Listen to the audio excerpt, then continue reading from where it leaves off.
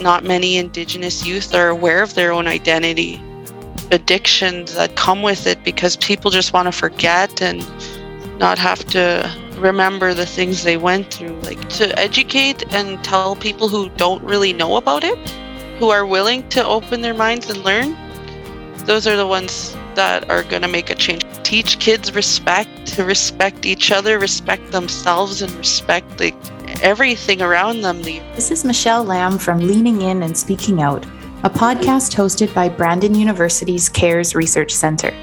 This podcast is part of a special series on social justice in education, conducted by students in Gustavo Mora's class called Schools as Complex Spaces. Jackie and I would like to extend our heartfelt thanks to Gustavo, his students, and their guests, who are having crucial conversations about what it means to educate within contexts like the climate crisis, racism, addictions, and more. Thank you, and enjoy the show. For our podcast presentation, we're doing racism that Indigenous people face within classrooms as well as in society. And our guest is Tori. Tori, would you like to introduce yourself? My name is Tori Sinclair. I'm current first year student at Brandon University. I'm a mature student. I'm 28 years old, and I was a mature student as well when I graduated high school, which was in 2016, and then I went on to college and graduated that in 2017. And I worked for the last few years. My last job before coming back to school was working as an EA in Grand Rapids, Manitoba. And from there, that's where I decided I wanted to come to university and get my Bachelor of Education. So why we chose this topic is that this has been an ongoing issue and has been seen so many times. Being an upcoming teacher myself, I know it is important to notice the racism before it gets too out of hand and address the issues to make everyone feel as safe and comfortable as they can. Personally, I have seen it throughout my school in a small town, Saskatchewan. Some of the various kinds of racism that kids are faced with in school are verbally being threatened or targeted directly to their faces with no other reason than hurtful comments. Psychological racism, which is usually described as prejudice or direct hates towards the Aboriginal culture. Social isolation, which is being purposely left out of certain activities by others, and systematic racism, which is usually brought on by people who have the same dislikes as another. In this case, it may be the children overhearing the parents talk down on a race. So, as a teacher, what is a strategy you use to try and eliminate the in-class racism towards your Indigenous students, being mindful of the many diverse kinds that they face, including verbal, psychological, social isolation, and systematic racism? Well, one of the strategies I believe would work best to try and eliminate the in-class racism towards Indigenous students would be to teach all the students about Indigenous culture and the history as well, and not just Indigenous to other cultures, because, it is a diverse country and there are different cultures all over. And it would be a good start to somehow incorporate these cultural and historical teachings with subjects like social studies, history, English, and whatever else it could be squeezed in with. And it could start from an early grade. It doesn't have to be till you get to high school. I feel like this should be starting right from grade 1, maybe even kindergarten, just something to do with coloring and showing the appropriate ways to embrace Indigenous culture and the history behind Canada. For example, to start off talking about Canada, we can talk about the Indigenous people of Canada being the first on this land that we all call Canada now, and then how the British English folks came over, and then talk about their culture, and then we could talk about the French, because the French also came over, and then so on, the more different ethnicities that came through, that are here to this day. We could talk about all those different cultures and just getting as much in as possible, making it a fun learning experience, because of course kids like to have fun. And then having a cultural theme of the week, or something like that. Doesn't have to be too big, but just enough to get that knowledge into these students, and like inviting speakers from whatever community you're in, if anyone's willing to volunteer their time just to speak about their culture, tell stories, just somehow incorporating that within the subjects that would be worked on. Definitely. And as a non-Indigenous teacher, where do we find resources and trustworthy information about Indigenous cultures? For that, first of all, I believe you would have to, this is going to be going into another discussion, but taking Native studies courses, just knowing the history, first of all, which is something that is going to be mandatory soon. So that would be a good start. But to get more into depth of the cultural knowledge, speaking to elders, asking for like help with knowing these different kind of cultural practices. That's why I also included having a volunteer come in once a week or something, somebody who comes from that background to talk about it. And there's different places you could find these kind of people. Like, they have, like, for Indigenous people, you have the Friendship Center, stuff like that, where you can go and start talking to people, getting to know people, and just, having respect is the main thing. Respect for others, respect for yourself, and then respect for the culture. It would show a lot. And I'm pretty sure you wouldn't have too much of a hard time finding somebody. For backing this question up, is there a lot of diverse ways racism can be shown? It may be hard to figure out which one is being used. Having a talk with your students to educate them on other races and the values they hold. And then, how do you think racism can impact students' performance in schools? Do you personally believe that racism can have an impact on school attendance for these students? And if you noticed poor attendance for one of your students, would you be able to link it to racism? Okay. Racism towards Indigenous students has an impact. Like, it's very visible, and it's a negative impact because, trying to go to school and having other kids calling you down and making you feel like you don't belong or you're unworthy of being there or even existing, for example, like, it'll affect your self-esteem, and then, you don't feel like you belong in a school. You'll get discouraged from coming to school or participating in any activities such as sports or just in class, speaking up when the teacher asks a question, because it's not just other students, it's teachers too that have this issue of being racist towards other people. And then when you don't, when you have that barrier of having racist classmates or racist teachers, your grades start getting lower because no matter what you're doing, like, you're always thinking about you don't belong. You feel like you don't belong. And then, once your grades are low, what's the point of going to school? Dropout rates start happening, and the dropout rates are pretty high right now for Indigenous students especially. But then like, I'm not trying to make a positive out of racism, but the rare cases of racism, the only positive impact is when you meet with one of the stronger students, the more resilient students who are fully aware of their identity and they embrace it. Those are the students who will fight to make change and who go against the odds. They'll do whatever they can to prove racist wrong. And that's the problem, though, going back to teaching, because not many Indigenous youth are aware of their own identity. And this is due to the assimilation that the government has perpetrated towards Indigenous people through their uses of the Indian residential schools, as well as through the child welfare system. It's just kind of like an ongoing thing that needs to be addressed, and I think is getting addressed with the TRC. So hopefully these calls to actions will be put in place soon. Yeah. Student who has regular attendance might give off the impression that the student enjoys the atmosphere at school and enjoys being around other classmates. Having poor attendance might mean that the student doesn't like school, but doing further research, you might come across that the student has bad history with other classmates or does not feel as safe in school as they should. Cultural marginalization can be a massive impact on the students being absent.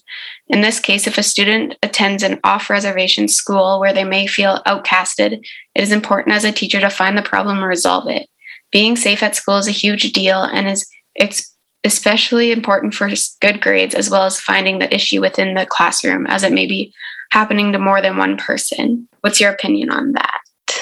Yeah, that's there's so many different things it could be, though, because especially coming from like an Indigenous perspective and not knowing really what goes on at home, like the social issues that we face are all from the intergenerational trauma that's been passed down. It still continues to happen.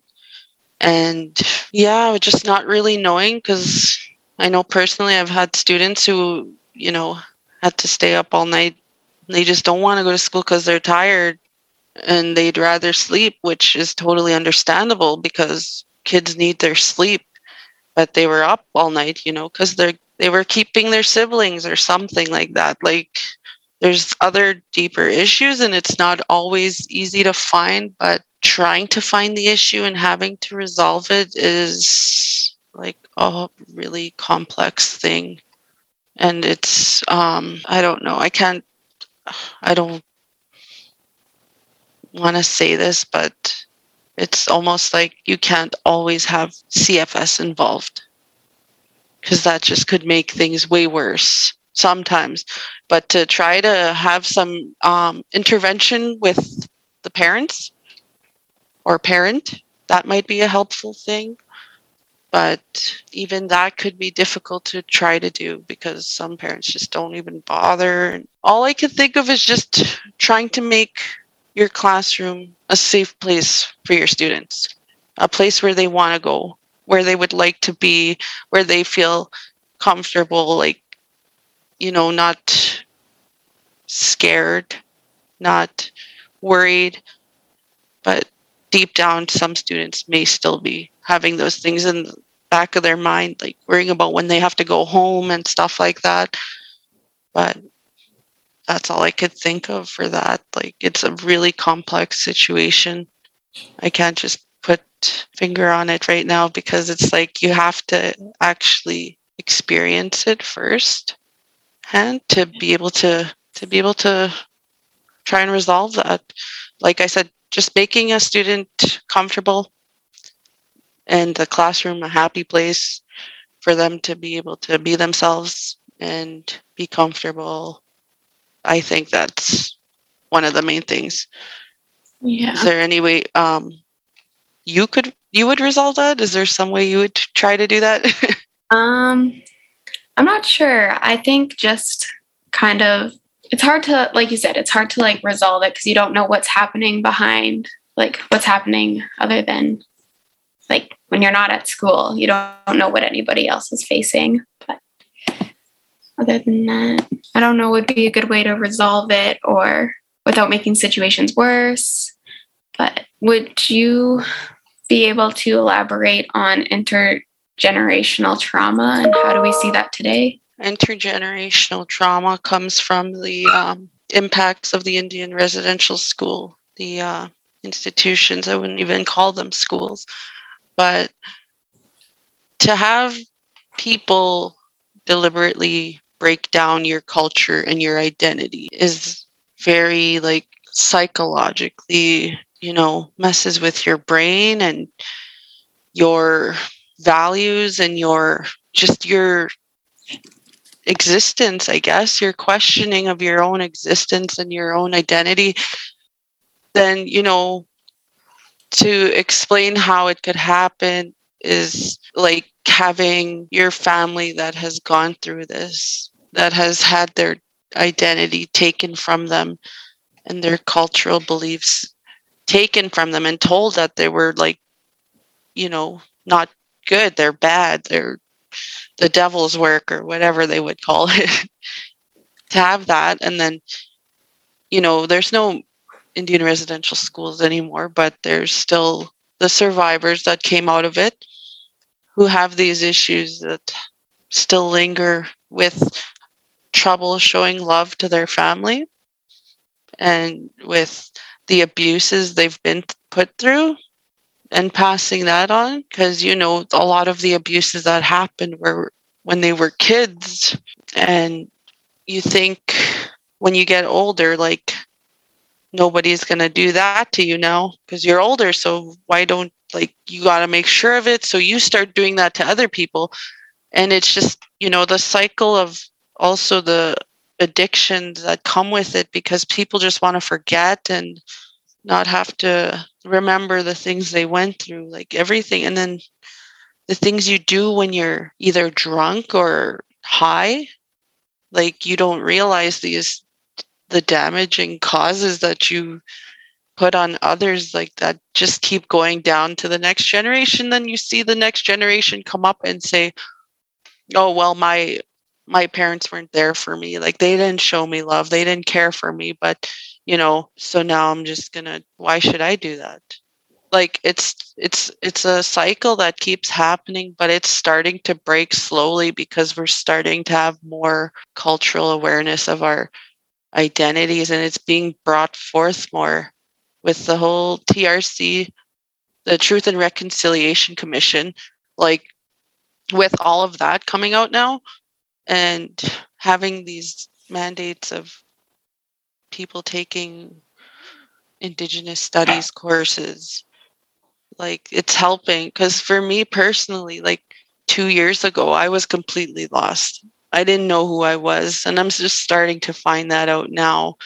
And it's helping me so much because I was in a bad place. Like, I had addictions too, and I had, I was spiritually lost. I believed in nothing because I didn't know what to believe in. Because, yeah, like, what I was taught was what my mom was taught from day schools, and they're not that good. And to be a kid, to be a child and being told, like, you need to do this, you need to do that, this is how you're supposed to live, like, it's completely damaging. But now that I'm older, and it took me 27 years to finally start finding out my own identity, it's really helped a lot. And I see a lot of people are doing that now and going down, like, this sober road, just staying away from the stuff that's damaged our people. It's helping a lot. And that's one of the things, like, intergenerational trauma is starting to kind of, stop, but it's still there. And it's still, like, very, very, very real. Everything that's happened, everyone that's, like, everything around me that's happened that's bad has come from that. And I can see it. It always leads right back to that. Mm-hmm. I couldn't imagine what goes through. Do you trust that Native Studies courses can critically and accurately address Indigenous realities? Well, I'm currently in my first Native Studies course, and I really enjoy it. And the people who are in it seem to really enjoy it as well and are learning a lot. But of course, there are some people who will refuse to believe that any of that is true. But I guess it's hard to change people's minds. And, if they're already set in their ways, then that's on them. That's not on anyone else. But to educate and tell people who don't really know about it, who are willing to open their minds and learn, those are the ones that are going to make a change, because there'll start being more people out there who know these issues and who are willing to help and, be a voice for people who can't talk, who haven't been able to talk.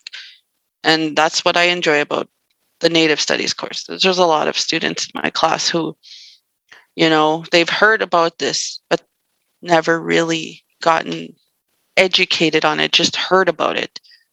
And they've heard their different sides, like the one-sided story. So having education or Native Studies courses is really helpful in a sense that a lot more people today are open-minded than they were before. My first year of university, I took a Native Studies course, and like being from a small town, you don't realize like it just like opened a whole new chapter. Like I learned so much that I would never have learned from being where I'm from. So Yep, that's one of the things. That's one of the issues is a lot of people say like, oh, I'm from a small town. I never heard of this before. Like I've heard of it a little on the news, but I've never like known in depth about this. And that's exactly why I believe these Native study courses are or should be mandatory for everyone. absolutely. So, looking into the realities of school today, what do you think should be incorporated at schools to help raise awareness about racism against Indigenous people? Well, we're in Canada, one of the most diverse countries and home of, Indigenous people. That's one right there that should explain itself. But like explaining in the other question there about incorporating these teachings into the curriculum somehow, like it would be good to have cultural weeks, where you get these stories, give background on the history, the real history, not the textbook history that we have still to this day. Because I was working in grade 5 last year and I saw the textbook. So that's, and another thing, having Native studies be mandatory to complete before college or university, because right now they're making it mandatory for university students, undergrads, and college, from what I heard anyways. And having that be done before you get to before getting to university and before getting to college, this needs to be done. This needs to be done, like I said, from as early as grade 1, because students start dropping out in grade 8 before they even get to high school. Personally, I dropped out when I was in grade 10, but I was already missing a lot of school. And it's not that I didn't have, parents who weren't there for me. My parents used to make sure I got up and like drop me off right at the front door just to get me there. But it was mostly like once my dad started working more and I was able to get up in the morning with him and then say I'm going to go to school, but then I would just go lay down and go back to sleep because, I was a loner. I didn't like being in school. I went to school in Norrie House, which is where I'm from. And, it's not there, like it's an Indigenous based school. The more rare was to see other races other than Indigenous. And even that needs to be, that's why I say involve all other cultures, because like personally, I know Indigenous students too can be racist. I mean, you're getting talked down to about it, like in the news all the time. Of course, you're going to have some Indigenous kids seeing that and be like, well, they don't like us. Why don't they like us? Well, I'm not going to like them then. Like, it starts from an early age. And, when you're young, you can think like, well, if you don't like me, then I don't like you. You have that little pettiness when you're a kid. So things like that, like I said, just because right now I think in BC, from what if I'm remembering properly, they're having their high school now have a Native Studies course mandatory to graduate, which is a good first step.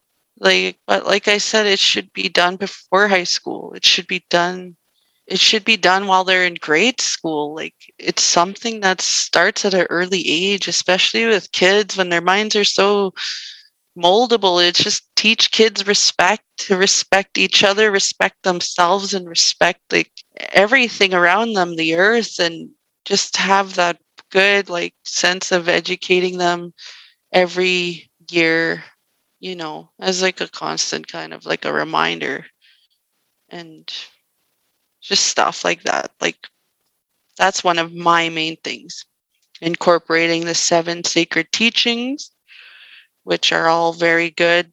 virtues that everyone should have. And my main one is respect, because I believe every student should be respected and every student should respect their peers, their teachers, themselves, and everything else around them. How do you think your education is preparing you to address Indigenous knowledges in your classroom? Growing up, like I'm from a small town, so I never really learned much about it until I came to university. And I've learned like just moving places, like in Brandon, like there's so many diverse cultures around me, like compared to like my 900 people in my town.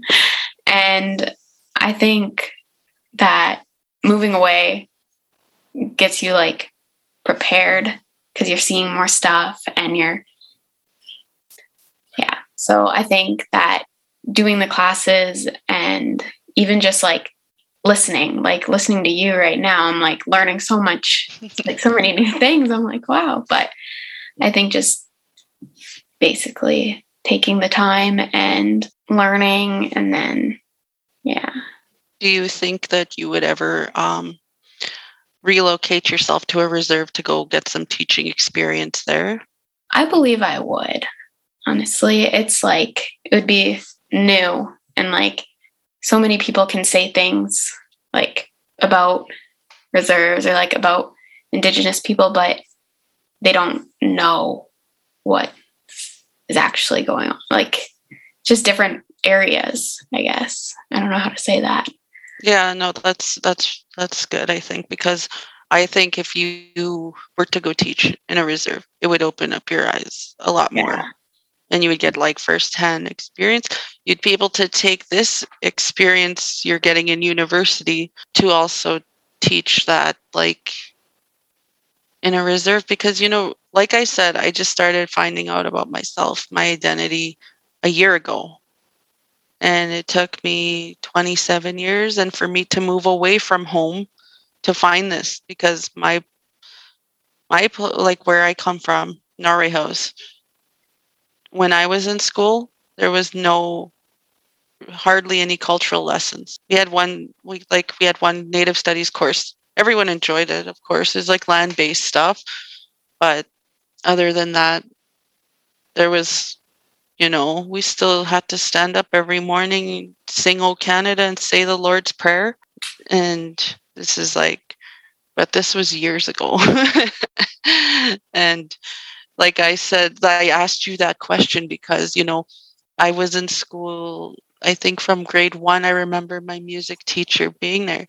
And she's still there to this day. Like she loves it over there. She's never left yet. There's a lot of teachers there that aren't from the community who just stayed there. Like they just love it there. I don't know. And I feel like some people might end up getting that, how do you say it? Attachment to these students and to the schools, which now I think is really good because more university students are learning about the Native studies. Yeah, absolutely. Would you mind elaborating on explaining what the 7 sacred teachings are? All right, the 7 sacred teachings. We have respect. It's under the buffalo. And then we have truth, which is under the turtle as well. And we have love, which is under the eagle. We have honesty, which is under the Sasquatch, Sabe, we call him. And there's humility, which is under the wolf teachings, and wisdom under the beaver, and courage, which is from the bear.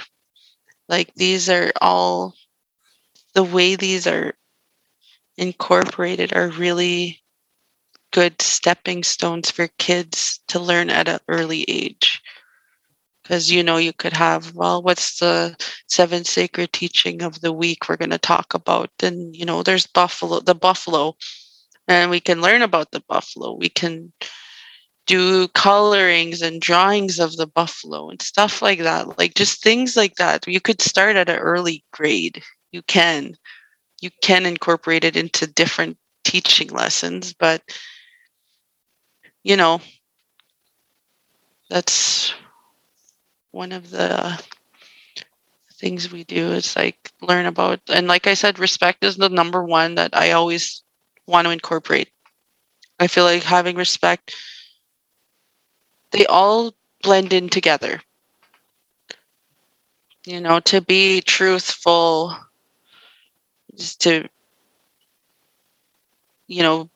remain faithful to the laws that were given to us from the Creator.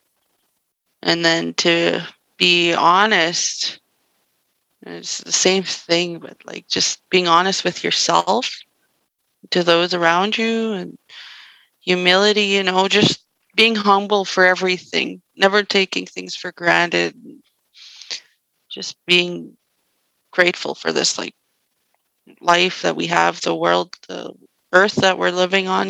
That's where it all comes to respect. To respect yourself is like to love yourself. Respect the earth is to be humble, and then like respecting other people, to be honest. And then once you get all that done, the wisdom comes in. Start having more of a knowledge of what's going on around you, even though you could be really young. I like that. That's very interesting. Do you have anything else you'd like to share personally? Not that I could think of right now. Thank you for doing the podcast. And yeah, it was very interesting hearing your views. And there's, like I mentioned, the racism too coming from Indigenous students. There's that. And there's the racism coming from staff and from other students towards Indigenous students. I think that we should have like, I don't know, we need to stop turning a blind eye. We're the new teachers coming into this, like into teaching these days, where it's becoming mandatory to have the Native Studies course.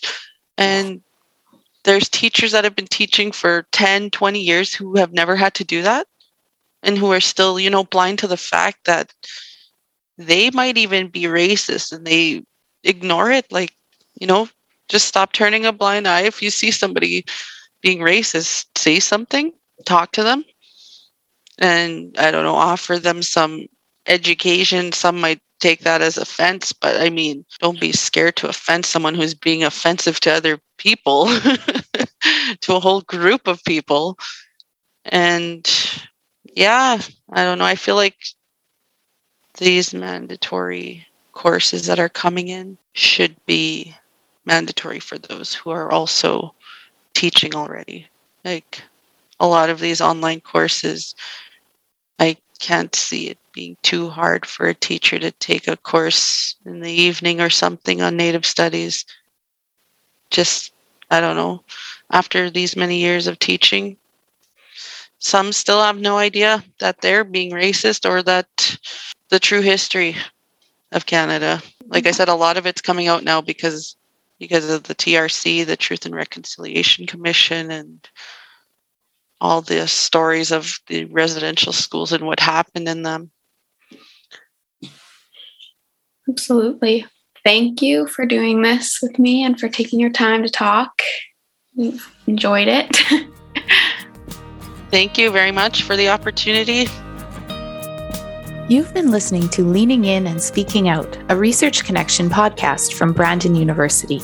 For more episodes or to learn more about the BU Cares Research Centre, please visit our website at bucares.ca, or you can come find us on Instagram, Facebook, Twitter, YouTube, or anywhere you get your podcasts.